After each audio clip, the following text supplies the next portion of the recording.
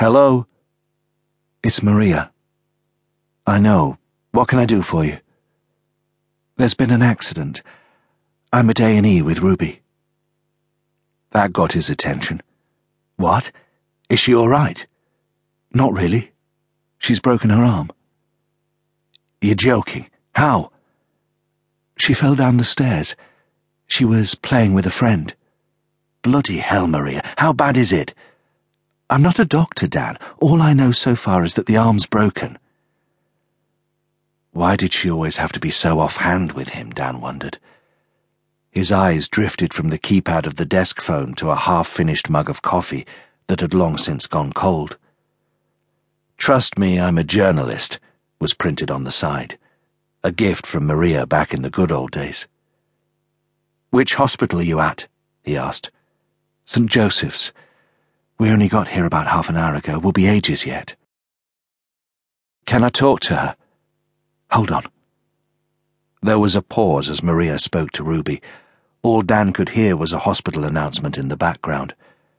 "She doesn't want to," Maria said a moment later. "She's in a lot of pain." "Oh, listen, I'd come to the hospital, but..." "But what?" "It's Wednesday, Maria." She knew full well what that meant. Deadline night for all three of his papers, but she was clearly in no mood for cutting him any slack.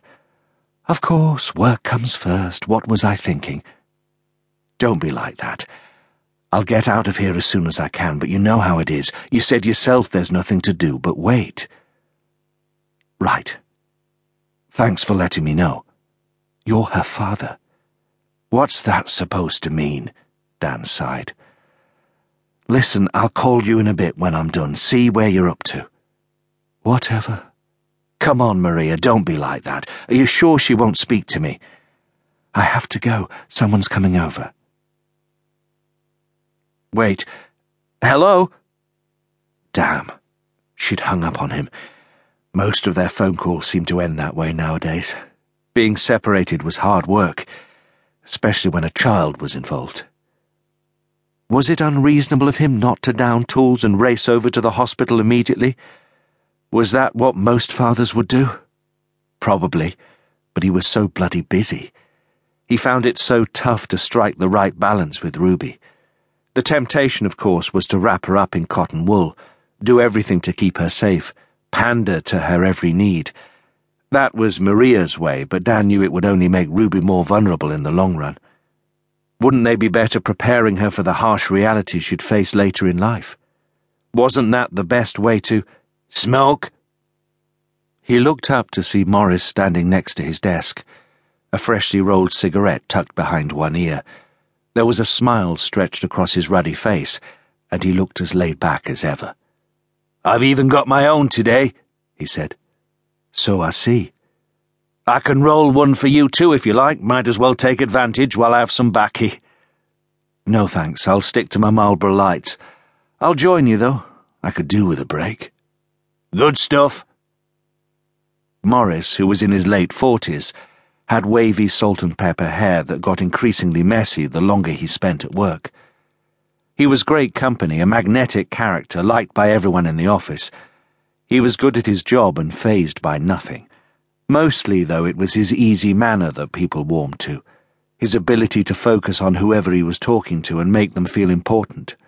He'd listen and empathize in a way that made them want to confide in him, like they had a special relationship. It was quite the gift and especially useful as a bachelor.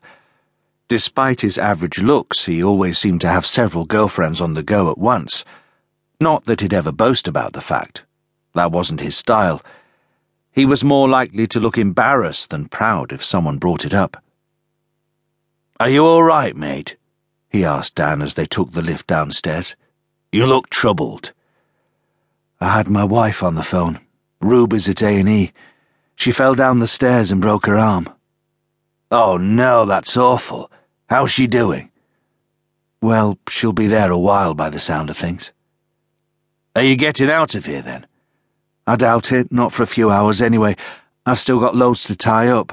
These things always happen on deadline day, don't they?"